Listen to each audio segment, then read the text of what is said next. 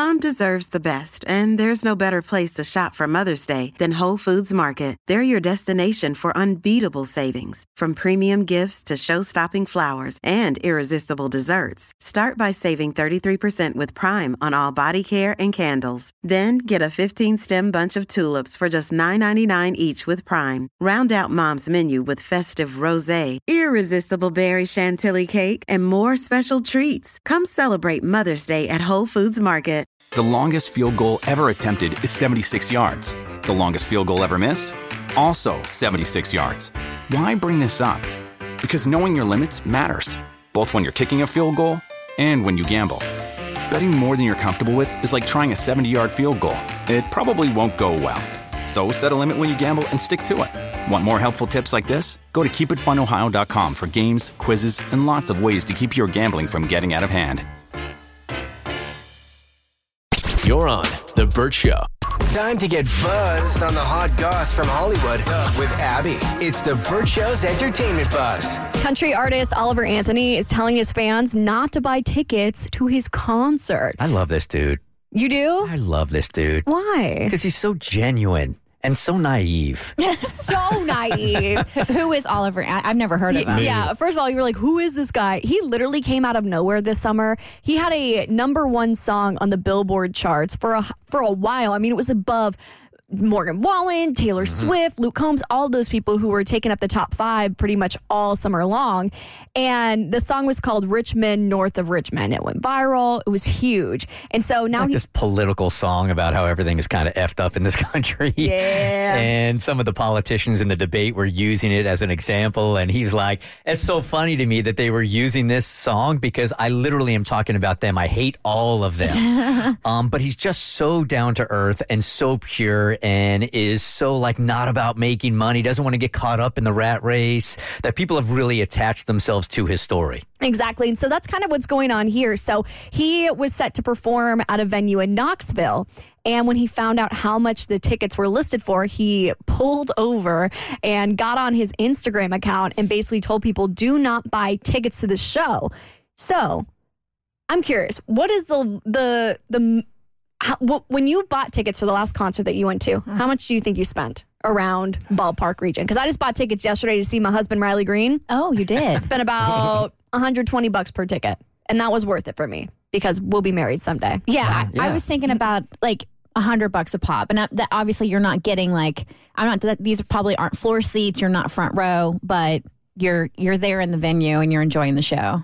It's about average. So they were listed for $90 and then $200 for meet and greets. He said that's too much. Any ticket at my show should be no more than $40. It should be somewhere between $20 and $40. So he's blaming this all on some kind of miscommunication with whoever booked this venue.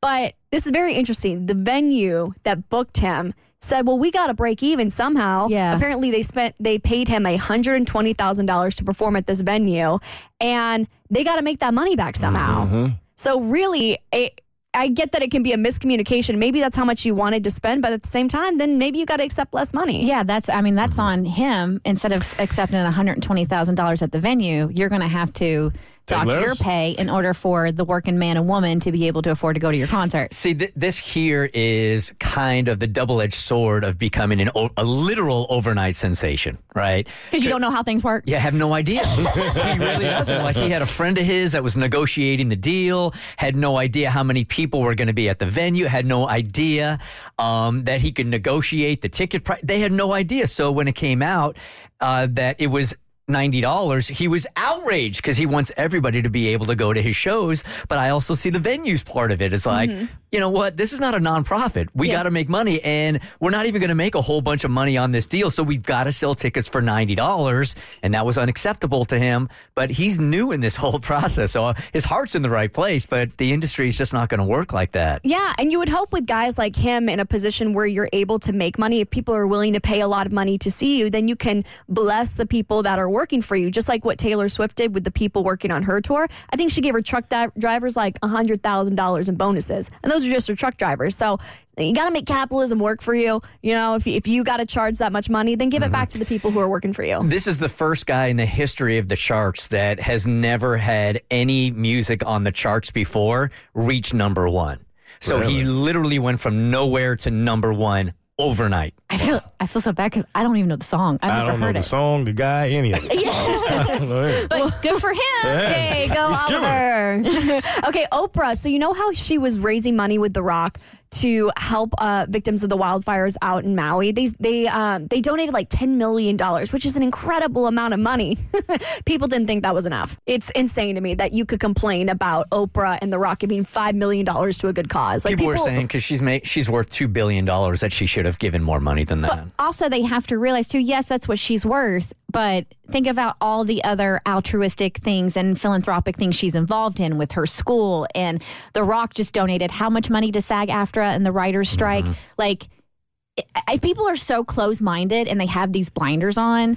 And instead of seeing the entire picture, they just see what they want to see. And I'm like, these people, yes, they are wealthy, but I don't think they spend their money ill. I also think it's a sliver of the people that were complaining about it. Yeah. I think most were pretty stoked about it. They got a lot of bad They did. PR with Did the they? younger generations. That's 0.35% of her net worth, $10 million. So what is her money? What is she But supposed to do? well, here's the real issue where people had issues. She owns a lot of property in Hawaii and hired firefighters, personal firefighting crews the day before to protect her stuff. So they're like, you're entrenched in the Hawaiian Islands, which a lot of people think shouldn't even belong to the United States, should be given back to the Kingdom of Hawaii. So they're saying that she's like an intruder who bought up all the land, protected her personal stuff, and then was like, cool, the rest of you peasants can pay for like the rest of the restoration efforts when she's literally worth billions. So I think that's where people had the bad taste in their mouth. They're like, you could do more and you didn't. And you're relying on the rest of everyone else who's struggling, trying to make ends meet. Some people working 2 jobs to afford rent to help out Hawaii when you literally own like a ton of land there and you could solve this problem single-handedly. She didn't have to give a penny. No, she didn't. But she could have given more. And I think that's where people are like, you could do more. For more stories, head to thebirdshow.com. Click eBuzz. You're on The Burt Show.